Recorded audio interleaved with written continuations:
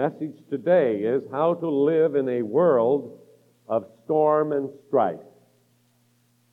This passage begins by telling us not to worry. Be anxious for nothing. It's Matthew 6:25, where in the Sermon on the Mount, Jesus said the same thing. Don't worry. It's a sin to worry.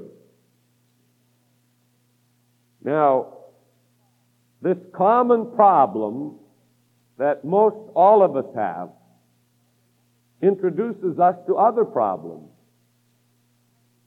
Because it just doesn't end with worry. Suddenly, there are pressures in life that we had never encountered before because worry brings them on. Uncertainties suddenly grip us. We don't know what the future is going to hold. Our minds suddenly become confused. Depression sets in, which is the most common emotional problem in the United States today, depression. The result, we function far below our level of effectiveness in life. That's the sad result. 90% of our populace today functions below their level of effectiveness because of storm and strife in their life. Now you might be asking, well, what does Paul know about this? Why would we take time to listen to this man? Well, let's not forget that he wrote this from a prison. Let's not forget that the mighty fist of Rome was clenched and was fighting the Christian church, and it wanted to destroy the likes of the Apostle Paul. Every day was an uncertainty for the man who wrote these words. The execution block was never very far away from Paul. He knew how to be abased, and he knew how to abound. Look at verse number 12 of this same chapter. I know how to be abased, and I know how to abound. Everywhere and in all things I have learned both to be full and to be hungry, both to abound and to suffer need. So if you want the truth of the matter, Paul was an expert on how to live in a world of storm and strife, even though his world was almost 2,000 years ago. His attitude of life was powerful, and the result gratifying to God and uplifting to others. The Christian has an antidote to anxiety and care, or storm and strife, and they're both listed here in these 4 verses.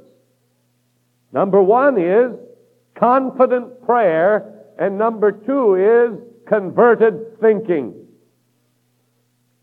Here is how to survive in a world of storm and strife: confident prayer and converted thinking. Let us look first of all at confident prayer. Be anxious for nothing, but in everything by prayer. A man by the name of Lyle Rader said, if you can't pray a door open, don't pry it open.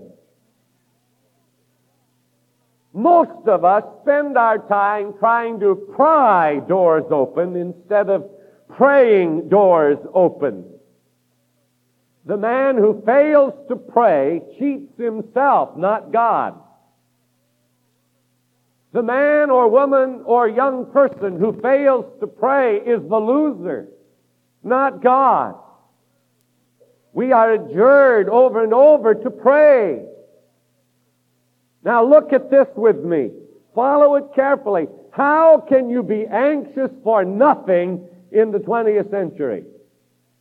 Very simply, be prayerful about everything. There it is. How to be anxious about nothing. Be prayerful about everything. Let me translate this for you. It says, In verse 6, be anxious for nothing, but in everything by prayer. The words that I want to translate are the words in everything. Here is the translation. In everything. Did you get it?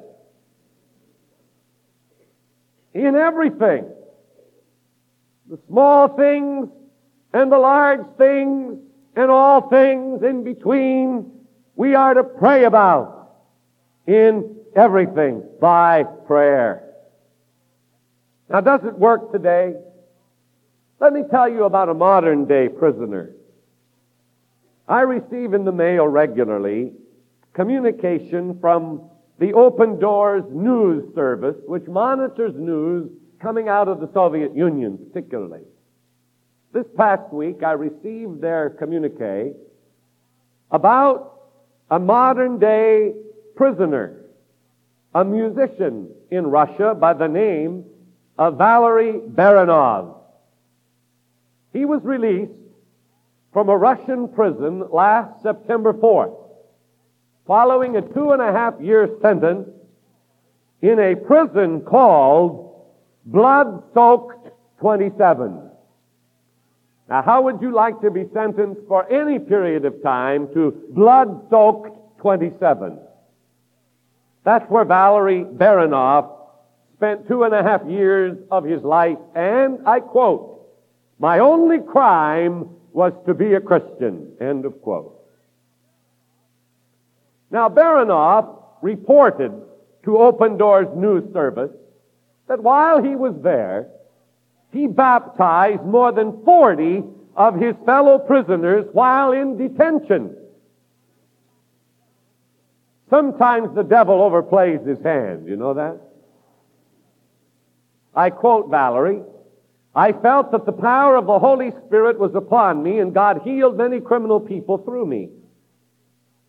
He said that he was usually in the punishment cell where former influential officials were kept. Fellow prisoners would ask him to tell them about Jesus and to sing songs about love. While in KGB detention in Leningrad, there were KGB officers who accepted Christ and were baptized by Valerie. He said, and I quote, "As usual, I preach everywhere to everybody, and in the KGB, many people believed in Jesus and gave their hearts to him. It is not possible for us," he said, "but everything is possible for God by prayer." Now, there it is. Modern-day prisoners. In Blood-Soaked 27, not Rome, Blood-Soaked 27, Russia, saying, "It's impossible for me, but nothing is impossible for God through prayer." And then he said, and I love this one, "I baptized 2 men from the KGB while I was in prison." Now, that's dangerous. But God is working in such marvelous ways all across the world. Our praying is an expression of our living. And I want that to sink in this morning. Our praying is an expression of our living. Why is it that lives are crumbling, marriages are falling apart, people are committing suicide, there is so much drug addiction? The simple reason is our living is an expression of our praying. When we pray little, we have much problem. When we pray much, our problems don't seem like much. We can be in Blood-Soaked 27 and be ministering for Jesus Christ and seeing many wonderful things take place. When we make progress in prayer, we inevitably make progress in life. Why is it that nations are rocking and reeling today? It is because they are not praying. Why is America in trouble? Because we have decided prayer isn't necessary in the school. It might embarrass somebody's little Johnny. We are discussing whether or not we should have chaplains in legislative halls. And on the nonsense goes. We listen to the Norman Lears and the humanists of our time. And we let the media dictate to us what is normal and what is right while we keep going farther and farther down the tubes. There is one antidote and one antidote alone, and that is prayer that will move the mighty hand of God. We must pray in everything by prayer. That is how to face storm and strife. Now, if we are to do this, we have to begin with discipline. I heard an instructor in Bible college say, you will never have a dynamic in life until you have a discipline of life. I was 18 years old. Who cares about discipline at 18? I weighed 129 pounds, thin as a rail. Why, the world was out in front of me. Didn't have to worry about anything except getting through school. So who thinks a lot about discipline? And when he said that, I was shaken. I wrote it down and I've never forgotten it. You'll never have a dynamic of life until you have a discipline of life. The man who said that was J. Robert Ashcroft, the father of the governor of the state of Missouri, John Ashcroft.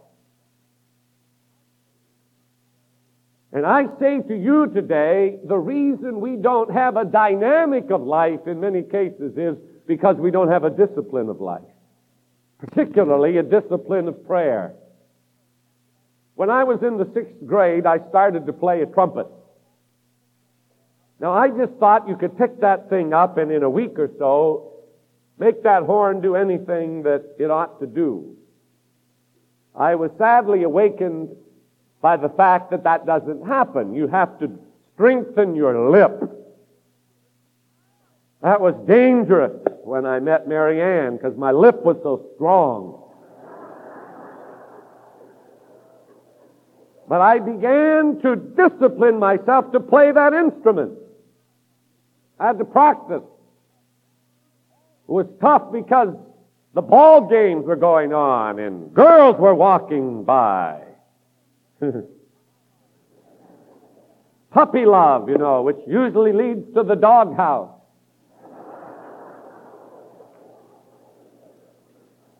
So I learned that if I was going to master that instrument, I would have to discipline myself to practice. And I did, and I became pretty proficient at it. I was somewhat interested in the America Cup coming home because my wife's brother is in San Diego in the sailboat business, and his office is 100 yards from where the Stars and Stripes is kept, the yacht club. And he's very much into this sailing bit, so I got to following this in the papers, and I noticed something interesting. Dennis Conner and the Stars and Stripes won over the Aussies in 4 straight matches. And I read in the paper that the Australians took it too lightly. They weren't really ready. That was the statement of one of their sailors. We weren't really ready. Well, Dennis Conner was, because he wanted to bring that cup back to America where it belonged. I wasn't political. I was just fact. 60,000 people welcomed them back yesterday in San Diego. But it came because of what? Discipline. Are you disciplined? 6 o'clock in the morning prayer meeting? Oh. I know for a fact it takes some women 1 hour to put on their makeup. and they'd fight about thinking of praying 1 hour. I love you, all of you. But I must say to you, we've got to get our priorities straightened out here. Discipline. When we make progress in prayer, we inevitably make progress in life. You have to appoint times to pray. In our bulletin it says an appointment with God, 9 and 11. 5 o'clock, an appointment with God. Why is it we have appointments on our calendar to have lunch with this one, to have dinner with this one, to go this place, but where is the appointment with God on the calendar? The discipline of time. Then we have to have a plan.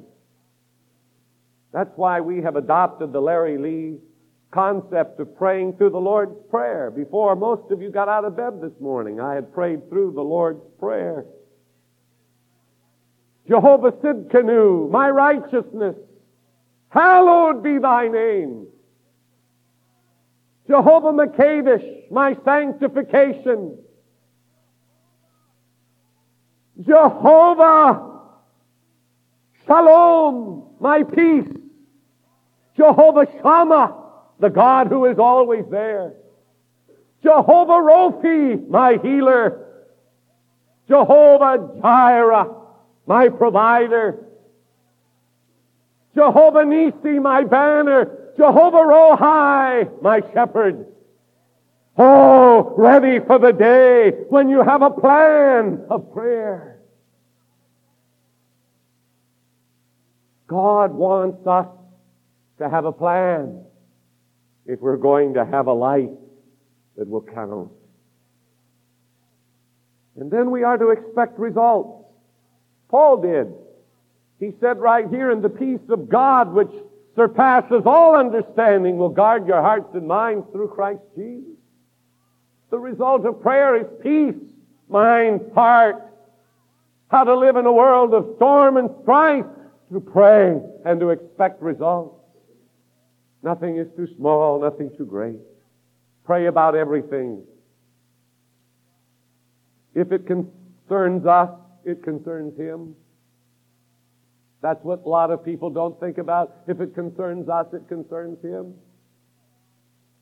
Everything concerns God about your life. Remember, Jesus said there's not a sparrow that falls to the ground without our Heavenly Father knowing it. That says something. That's a tremendous volume to us in that statement. A sparrow falling catches God's attention. There's nothing too small for God to pay attention to.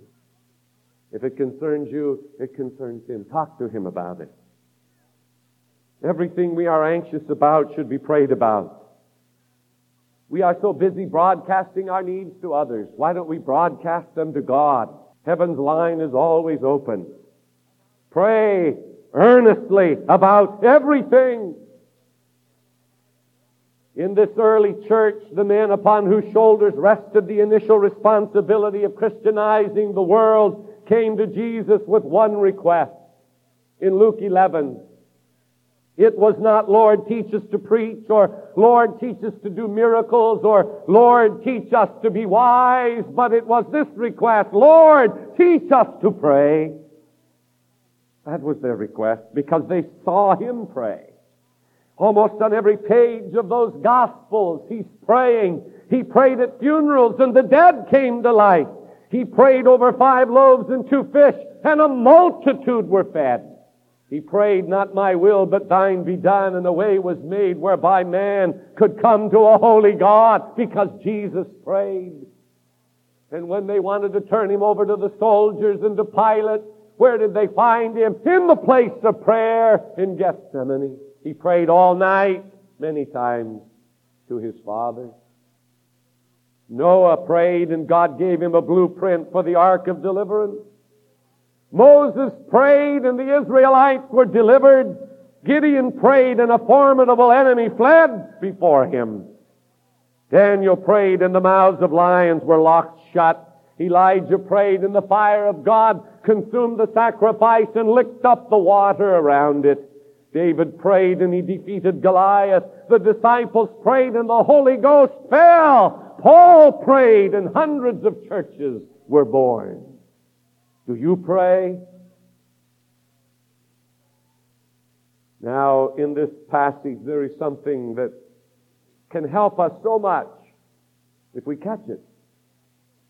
In our community, there are children that I provide clothing, food, and other things for. They ask of me, and I usually grant their request.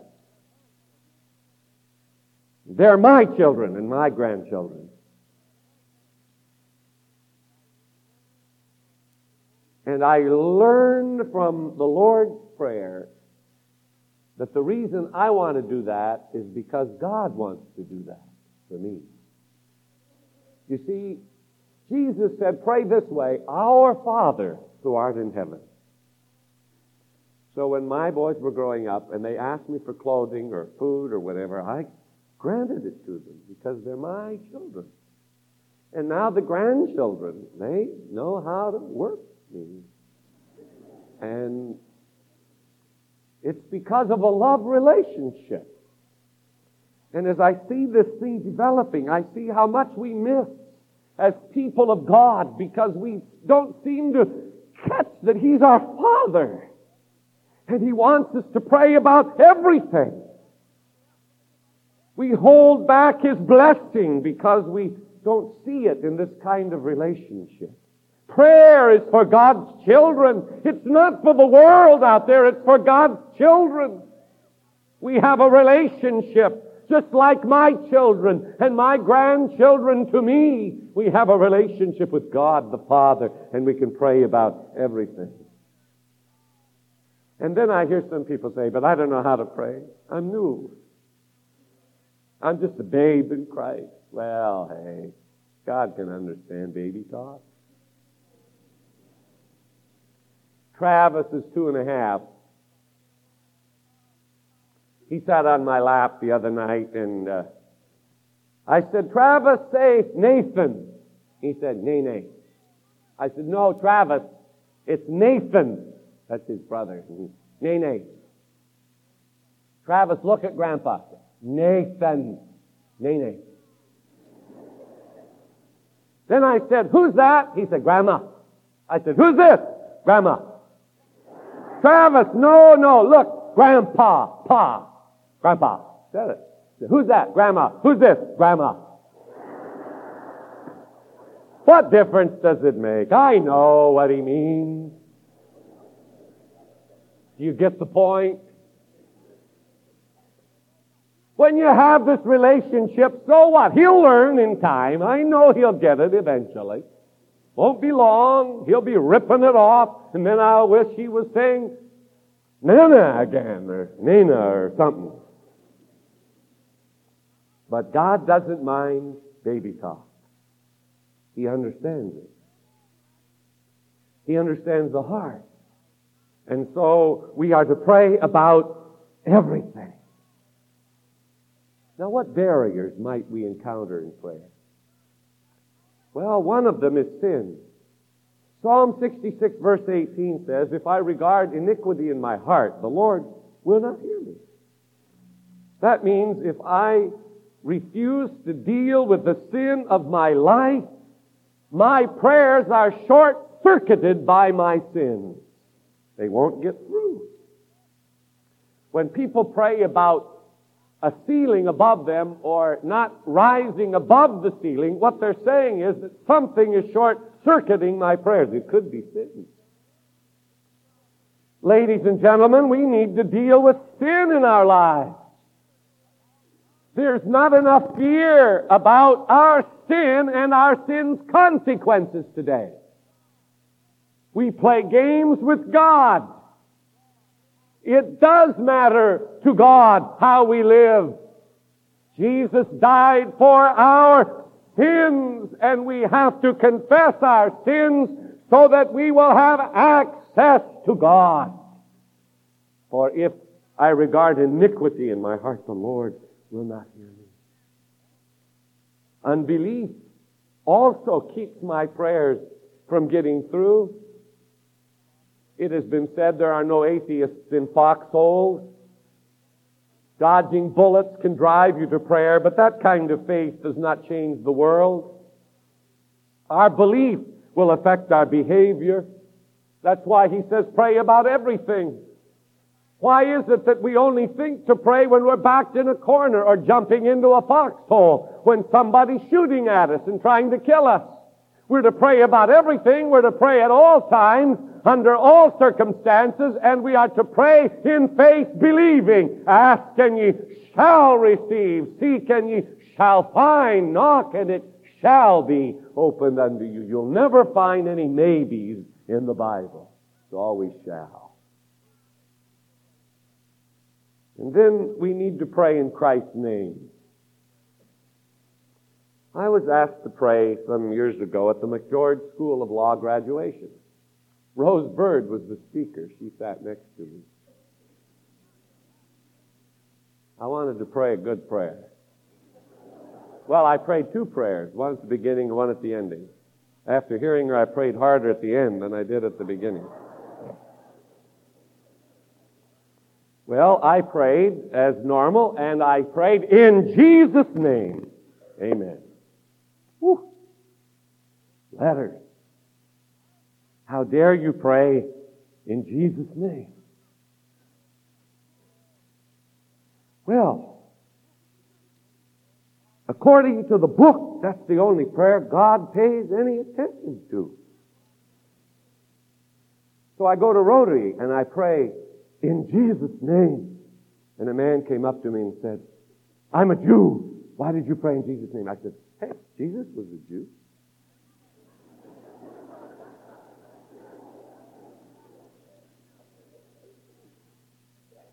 And whatsoever ye shall ask in my name, that will I do, that the Father may be glorified in the Son. You can't pray a prayer without the name of Jesus and expect it to be heard.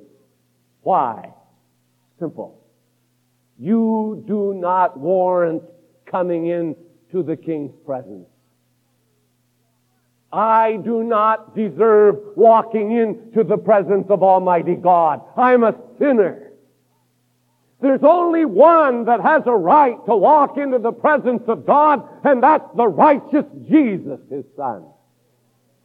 And He became, according to the Bible, our advocate, our lawyer, our go-between. And so I must pray, God, I come to you in Jesus' name, and I expect in Jesus' name to get an audience with you. And He says, you've got it. Whatsoever you ask in my name, that will I do.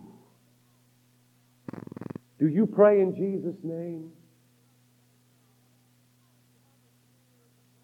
You see, you have an ear that never turns off when you do that. It's almost like God looks down and He says, you talk, I'll listen. When you do it the Bible way. Romans 8 says we do not even know how we ought to pray, but through our inarticulate groans, the Spirit Himself is pleading for us, and God, who searches our inmost being, knows what the Spirit means, because He pleads for God's people in God's own way. Hallelujah. Pray always. There will always be one who listens. The promise is alive on every page of the New Testament. You talk, I'll listen. It's the only way I know to live in a world of storm and strife. To have a communication line always open to God. Do you pray? I mean, other than now I lay me down to sleep, I pray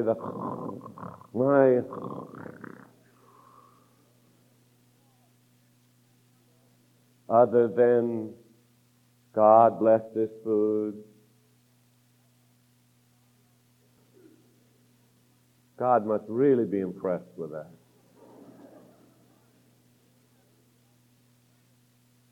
Don't worry about anything, but in everything by what? Say it. Prayer. This must be a church of prayer. We are under attack as citizens of God's kingdom by another kingdom. The devil wants to destroy Christ's church. He wants to destroy your family. He wants to destroy your life. There is one thing God has given you as a weapon, and it's prayer. And you have access to God in prayer. Now I've got to hurry to the last. Converted thinking. Notice at the end of verse 7, your hearts and minds. And notice at the end of verse 8, meditate on these things or think on these things. Converted thinking. Somebody has said, you are what you think. Or someone else has said it this way. You're not what you think you are what you think. And how true it is. You are what you think. Out of the mouth proceed things from the heart which have been thought of by the mind. Now let me illustrate it this way. I walked into the prayer room this morning and I looked at the prayer requests there that were updated, and I looked with horror at this line. Pray for an 18-month-old girl who was molested by her grandfather. I about fell over. I'm a grandfather. How could a grandfather molest an 18-month-old granddaughter? Tell you how. I just almost guarantee it. Been feeding on pornography. He's been watching videos and X-rated movies. He has been feeding his mind, which has transmitted messages to his heart, and it comes out in the sordid actions of his life. And we have it everywhere we look. It all starts up here, right between the ears. Years ago, I learned that, and whenever an evil thought, a lustful thought would come to my mind, I began to say, Jesus, I shut the door on that right now. Jesus, I shut the door on that right now. Guess what? When you shut the door, that thing can't get in. And Paul says, if you want to survive in a world of storm and strife, you're going to have to start thinking right. And notice what he tells us. Whatever things are true, noble, just, pure, lovely, good report. Think on these things. But I'd rather look around and criticize. Even sitting here in church, people say, I don't like those lights. They tell me, they write me notes. I don't like the lights. I don't like the cameras. It's cold in here. Several said that. I know once in a while, I don't know what happens, but I'm not going to quit preaching and run up there and see what's wrong.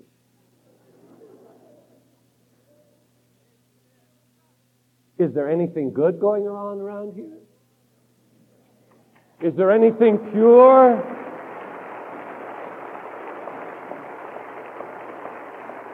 Is there anything lovely? Is there anything of good report? We've sent out these questionnaires to try to update some records. You know, I've read all of them that have come back so far, and it's quite a bunch. And I have yet for anybody to write on their pastor. I just want you to know I'm so excited about all the folks that got saved last year at our altar. Not one yet. Now, probably will now.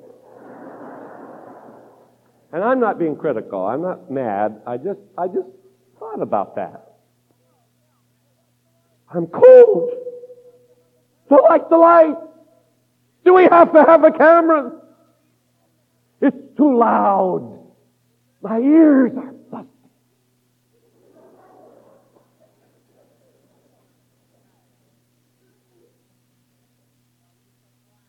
Is there anything pure, lovely, good report, just, noble?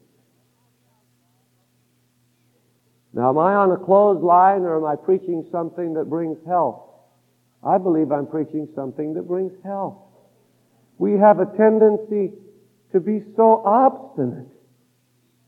And what's happening? We're getting sicker and sicker and sicker. There are some good things going on. Think on these things. Meditate on these things. When I meditate on the good things of my life, where does the other fit? It has no place. Not that everything is great, but I'm meditating on what is good. Now, it's not mind science either. Almost 2,000 years before anybody heard about mind science or possibility thinking, Paul said, think on these things. And the God of peace will keep your hearts and your minds. He knew something about what you're supposed to do, pray and think. And I want you to know it's not self-serving, as some would say. It's not intended to make us millionaires or to satisfy our own desires. I'm going to think now on a new car. I'm going to get a new car. I'm going to think now on a new house. I'm going to get a new... Baloney! God maybe doesn't want you to have a new house or a new car. Maybe you can't handle it yet. Someday, maybe. That's not what's important. It's not self-serving, this matter of thinking properly. I was watching Donahue one day, which I don't get to very often. I think I was away from town, and I had some time in the middle of the day, and I just picked this up, and he had these kids on from Tiburon at the center, or from the Center for Attitudinal Healing, north of San Francisco. And I listened with interest because these children were suffering from traumatic diseases or from severe accidents. And the philosophy of that place was, instead of being just patients, the children are encouraged to take responsibility for their own healing and the healing of others. It's a community of love and concern that has developed. And this is their slogan: if you can help somebody else, you're not disabled. And those kids were sharp. They were in tune, though their bodies in some cases were terribly damaged. They were very much in charge of life. See, it's not self-serving. It is that which reaches to others. The things which you learned in verse 9 and received and heard and saw in me, those do. And the God of peace will be with you. He says, I'm a model for this. I gave to you. I served you. Now you see and you hear and you do just what I have done. Because it works. Yesterday, I went down to Pasadena with our general superintendent to attend the funeral of Dr. David Duplessis. It was a 2-hour service. It was great. One man said David spent time carving out a path for the church. And he went everywhere and anywhere to do that, without any organization. And then he said something that I wrote down. Some spend time carving up the church. David spent his time putting it together. Do you improve the church by dividing it up? No. Do you improve it by moving somewhere else? No. You can't solve anything by sitting there with a critical, judgmental spirit, by thinking someone owes you something. Whatever things are true, whatever things are noble, whatever things are just, pure, and lovely, and of good report, think on these things, because you are what you think. A man was buried yesterday who, instead of carving up the church, spent his years putting it together. And that doesn't mean everything is good in the church. When I was in Nebraska preaching some time ago, the superintendent said, "You've got to see this. An applicant for ministerial credentials in Nebraska answered this question: why do you want to be a minister with the Assemblies of God? He put this. I kid you not. The Assemblies of God is a lot like Noah's Ark. There's a lot of stink on board, but it's still the best ship afloat.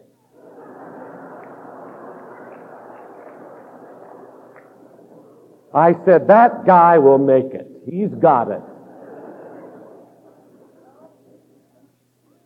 So what do? Spend time carving it up or putting it together? What do? Spend time carving up our marriage or putting it together? Carving up our world or putting it together? Paul gives us this way to live in a world of storm and strife. Finally, it's as though if you've missed everything else, he wants you to hear this. Finally, brethren, whatever things are true, good report, pure, noble, think on these things. There's a lot of stink on board, but hey, I smell the roses because I choose to. And God is good. Now I've got to quit. I wish I had more time. Always do. But there's a little story told by Mark Twain on the subject of honesty that illustrates how important it is to pay close attention to what these verses from a prison say. Mark Twain was walking along a street as a boy and happened to spot a cart of watermelons. He was fond of watermelons, so he sneaked quietly up to the cart and snitched one. Then he ran into a nearby alley and sank his teeth into the melon. No sooner had he done so than a strange feeling came over him. Without a moment's hesitation, he made a decision. He walked back to the cart, replaced the melon, and took a ripe one. That's what he did. The moral of the story is our habits are so hard to change. Our lifestyle is so hard to break. When we're prayerless, it's hard to get into a prayer pattern. When we are negative in our thought life against what the Scripture teaches, how hard it is to change because we sort of feed ourselves on worms. A prayerless life and a mind filled with the wrong things can be so defeating and debilitating. But how to change? Oof. Hear the apostle again from a prison. In everything by prayer and supplication with thanksgiving, let your requests be made known to God. Finally, brethren, meditate on these things. That's how you do it. Two simple things. You can't forget it if you try. You cannot forget how to live in a world of storm and strife by concerted praying and converted thinking. Now, the big question is, now that you know, what will you do with it? It means change. You men who are filling your minds with the gutter, you better change. It's going to destroy you. You young people who are pumping things into your mind and into your body that will destroy you, you better get rid of it. Come to Jesus. By prayer and good thinking, your life can be wonderful. Ladies, seek those things which are above, where Christ dwells. And let this mind be in you, which was also in Christ Jesus. You got the sermon? If you don't, I'll keep preaching. You better say yes. We've got it. Do you have it? How many have it? All right. Stand up. Please hold steady now. The most important moment.